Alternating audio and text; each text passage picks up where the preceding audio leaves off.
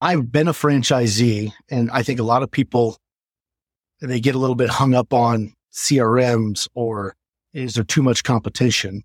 And the way that we look at every concept that we do an acquisition with, one of the things that's important for us is we want there to be a ton of competition. That's important. That is Zack Buetler. He is the founding partner of Horsepower Brands. Now, I'm your host, Yul Smith of the CloseTheDeal.com podcast, and this is a special edition of the Franchise and Funding Insights episodes. Now, why is having competition important, and why should that matter to you if you're considering a franchise? Now, let's begin the show. Zack, I want to welcome you to Franchise and Funding Insights. I know you're in Omaha because you were kind enough to invite me to come visit your office and your team, and I learned a ton visiting you guys. Your background is fascinating to me, but before I get into your background, because we had a chance to talk about it on one of our bus trips, what are you grateful for today that helped you get what are you grateful for that helped you get where you are today? It's a great question. And I have a lot to be grateful for. I have a loving, beautiful wife. I have fantastic kids, a successful business, food on the table, you name it. But I think looking back at my past and my history in franchising, I'm grateful that I was in the right place at the right time with the right people. And that trajectory that set me on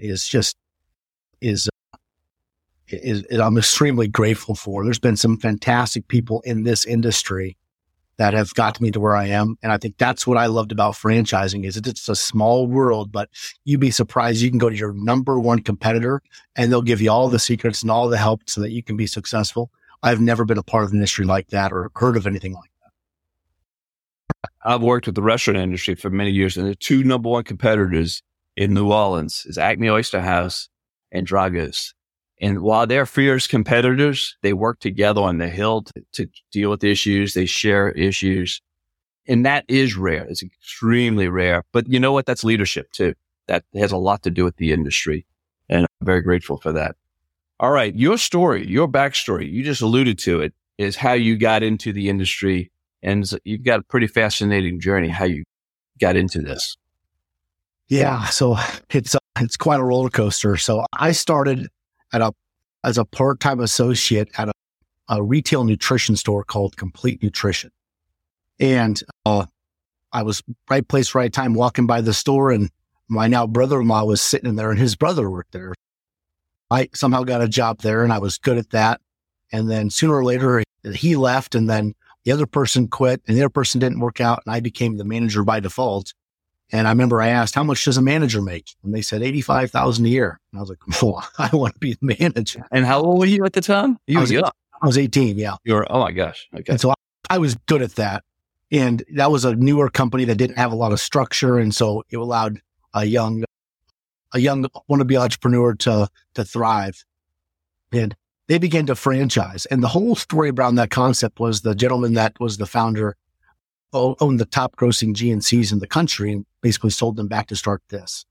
And shortly after I became a manager, they began their journey to franchise. So I had this backseat look at, hey, we're going to create the first franchise. And you were part of the product development boards, the strategy and the CRM testing. And they opened the first location in Sioux Falls and they had a lot of success. And I thought, why? This is exactly what I'm supposed to do. And so I went to the founder with this business plan and said that you could make X amount of money on me as a manager, or I could replace myself with somebody you can pay less and I can go be a franchisee and you can make money on me that way. And he said, sign me up. And he sponsored an SBA loan. And I moved to Florida, didn't know a soul, and opened my first franchise location. I was 21. Wow. And that was great. I over $1 million the first year, bought a Mercedes, thought I was king of the world. And from the day I opened up my first location, I'll never forget, I made more money than I thought I would. But from day one to having fast forward to 36 months, maybe even a little bit less, I had 7 locations from the day I opened to 3 years. And we were on a $8 million trajectory. And when I think back to then, we were just doing this. It was just crazy. And what we've learned is that in weight loss, 2 things happen after you sell someone a weight loss supplement. It either works and they don't come back and buy it again, or it doesn't work and they don't come back and buy it again. And so at that exact same time of that inflection, Amazon started selling supplements and bodybuilding.com started selling supplements. And so it just completely flipped that concept on its head. And I was overextended. I was personally guaranteed on every one of my leases for 10 years, which I really I didn't have a good understanding on. And at, I think 24 years old, I filed bankruptcy, lost everything. Wow. And there was another gentleman who had a handful of stores, 10 or 12. And I'll never forget, it was a way for me to get a chunk of the pie long term. And I said, I'll work for $23,000 a year salary. Or I think it made it in distribution. That paid all of my bills to like the cent. And we grew that from 10 or 12 locations to 68 locations in 3 or 4 years and achieved $40 million in revenue. Did that for about a decade and got to the point to where the brand was going in one direction and my partner and I couldn't agree. So I sold my equity and I got into consulting and franchise development. And the first brand that I worked on was my now partner's first brand, Monster Tree Service. Mm-hmm. And there are some people that you're just destined to meet. We hit it off. We launched that business, built it up. We sold it to private equity. We then did it a second time. And in this entire time in the background, I was doing consulting and development for 5 or 6 other concepts. And we had the opportunity to decide that we wanted to do something different in franchising and disrupt the space. And we launched Horsepower Brands. We officially started the entity name or filed for the entity LLC in the beginning of 2020. And we awarded our first franchise location in February of 2021. So let's go back just a second. You saw something. You've got this wild roller coaster of a ride up and down. Probably grateful, I'm sure. At the time, you weren't grateful when you crashed and burned at the age of 24 years old. That probably formed why you're having success today, I would suspect. Well, it leads to my favorite quote is that good decisions come from experience and experience comes from bad decisions. I saw that in your presentation while I was up at your office. I remember that very well. Okay.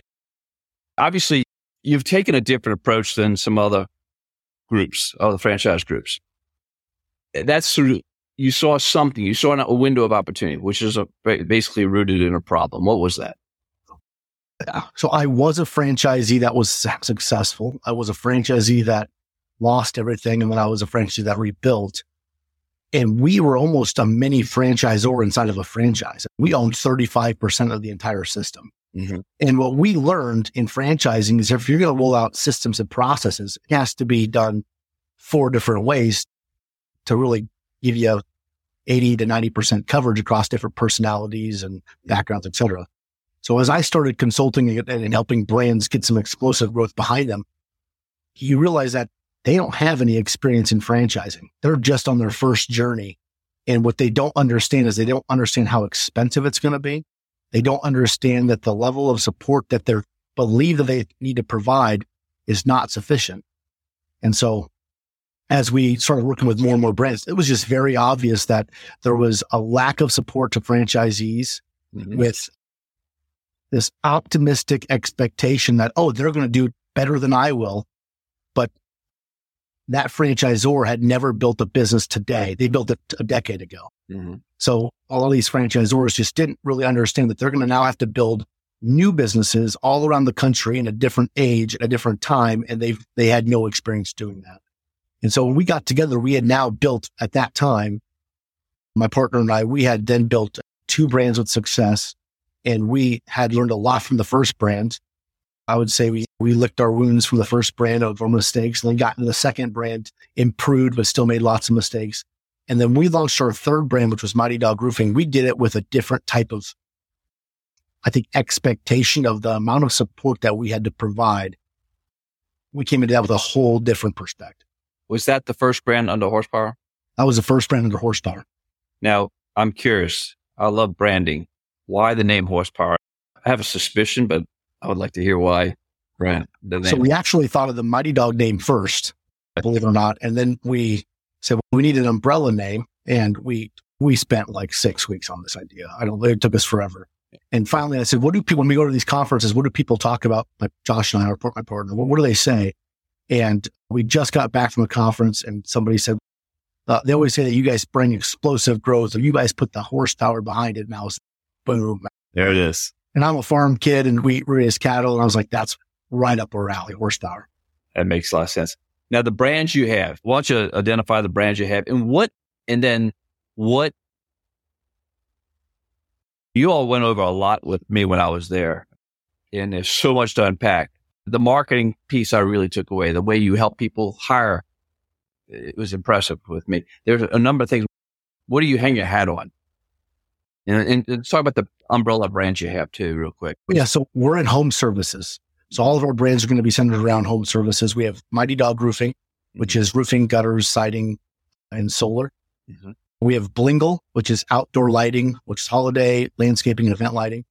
We have iFoam Insulation, which is spray foam insulation, blow-in insulation, both residential and commercial. We have Heroes Lawn Care, which is an interesting concept. It's 4 franchise concepts in one. It's fertilization, irrigation, pet waste removal, and mosquito prevention. So all centered around the home, all residual services. Our 5th brand was Gatsby Glass. It's interior, exterior, non-structural glass. Mm-hmm. So frameless shower doors, commercial interior glass. Then we have Groovy Hues Painting, which is exterior, interior painting and renovations. And our last was our Bumblebee Blinds, which is window coverings. And then our most recent brand is Stand Strong Fencing, which is residential and commercial fence. Oh, wow. So that was new. Brand new. You're the first one that's getting to hear it. Oh, wow. I was just in Omaha. LSU just won the national championship. I'm from New Orleans, Louisiana. Fellowship. So my timing was a day off. Close. Yeah, it was very close, but that's all right. So, all right. So talk about you all really provide the back of house support in a way that really makes it turnkey for somebody so that somebody's coming in, they've got the systems and processes and they can focus on the business rather than being mired in all the minutia of the business itself. Talk about the pillars, if you would, of what you all provide on the back end for all those different brands. I think it's important to remember that most franchisees are first-time business owners. Mm-hmm. And when you're a first-time business owner and you're getting into a new industry that you're not familiar with, because I'd say that, and of all of our concepts, like in our roofing concept, we have 400 territories awarded, and none of our franchisees have a lick of roofing background. They're all coming into this with, I don't know how to install it. Mm-hmm. And when I look at the support, we look at first, number one, that nobody's coming into this as an entrepreneur. They're all first-time business owners. So how do we, as our business model, how do we make money? We need revenue to collect royalties on. Well, if you can allow the franchisees to hire better people, take their focus off of their P&L and provide financial support, field phone calls to schedule estimates, drive more leads to them through advertising, provide good data analysis for them to make decisions, they can spend more and more time on building their business. And the faster they can do that, the faster they cash flow, the faster they do that, the more revenue they produce. And 2 things happen with that. Culture improves within the brand. The feedback that those franchisees give people looking to buy into the franchise in the future is far better because they're profitable and they're making money and they're growing their businesses. And for our business, they produce more revenue, which we collect royalties on. Where I think a lot of franchisors miss the boat is that they're penny wise and dollar foolish by saying that we can't afford to invest in those things. And we look at it as, how could you not? Mm-hmm. And the reason that we recognize that is that we've been down that road. We know that average unit volume is what helps franchisees grow, and things that we can take off their plate to let them focus makes a big difference. And I love the quote, focus creates wealth, diversification preserves it. Mm-hmm. If you can focus your mind on something, you can really move the needle. But if you focus your attention on too many things, you don't really get much. And just picking on the marketing side and the accounting side, just having somebody help with the books on the backside, that's huge. Oh, and so it's, we have by us handling the bookkeeping, we can do it at a lower cost. Yeah. We can make sure that they get a proven P&L or a completed P&L by the 21st every month. Every franchisee is on the same exact chart of accounts which allows us to give reports on profitability. So we can say, as the system starts to grow, it hits a certain level, we can provide reporting on here's the revenue or marketing as a percent of revenue. Here's what the labor costs are. And it's all apples to apples. And we've never been able to do that before, except for under horsepower. Right. Now, and then the marketing piece, and that's fascinating because you all can, the amount of data that you all collect, you know exactly how much you turn up the marketing. Almost, you could probably predict what the revenue, the bump in revenue that they'll get because you're all so precise with y'all. We can, but I think it's also important to understand what I know is that if you're a franchisee and you just go through training day one, and we say, hey, go out and create referral partnerships, go out and meet with a builder and a realtor. They're sitting there going, I don't know jack squat about outdoor lighting. How am I going to go talk to a builder and sound confident? Mm-hmm. And so what we know and what we recognize is that we have to say, here's who you're going to meet with. Here's a list of builders, a list of lighting professionals, a list of decorators or realtors. Here's the materials that you're going to take with you. We're going to role play with you how to speak to these things. We're going to, CRM allow you to track your meetings with those types of people. It's going to have a script of what to say, a follow-up procedure. It's completely baked out. And we learned this, I would say, way back in the day where we really have to provide enough structure to take it from A to Z. So not just feed them breakfast, but put the plate down, cook the food, put the food on the plate, pick their hand up, grab the fork, grab the egg, put it in their mouth, and then wipe the mouth. It's got to be completely baked out because you're going to be different. You're going to be very talented at some things and I'm not, and vice versa. And so you can't build a process that is solely dependent on the A+ players. It's got to be well-rounded and a lot of support, very detailed. The back end, I can't emphasize that enough with what y'all do. What's the number one mistake somebody looking for a franchise that they make? It's looking at the investment level and making your decision solely on the investment level. Yeah. And so what I know is that a concept that costs $500,000 should net you significantly better returns in margin dollars than a concept that costs $100,000. Okay. And so I just was talking to a candidate. I almost didn't move forward with, I think it was our iPhone brand, which is like a $700,000 investment. And I almost bought this donut concept, which is like $100,000. I go, but why? And they said, just less risky. I go, if you're looking to invest some money and make $5 to $10,000 a year, a 10% return on $100,000 is not that much. But when you can build a significantly large business that nets you larger returns, it's going to be more expensive. And I think I look at a lot of candidates that are they make decisions based on investment level versus saying, what type of business do I want to build? What are my abilities? And then taking a look at what type of opportunities are going to take me, what vehicles or what widget is going to get me there. Regardless of the cost at first, there's obviously got to be a level that they can afford. But that's a big mistake that I think people make, is that they look at investment level and they fail to understand that their return is going to be somewhat dependent on that investment. And what is a good return for the service sector? Is a good, really very good business. What is a reasonable return if you were to average it, or maybe you want to point out something specific?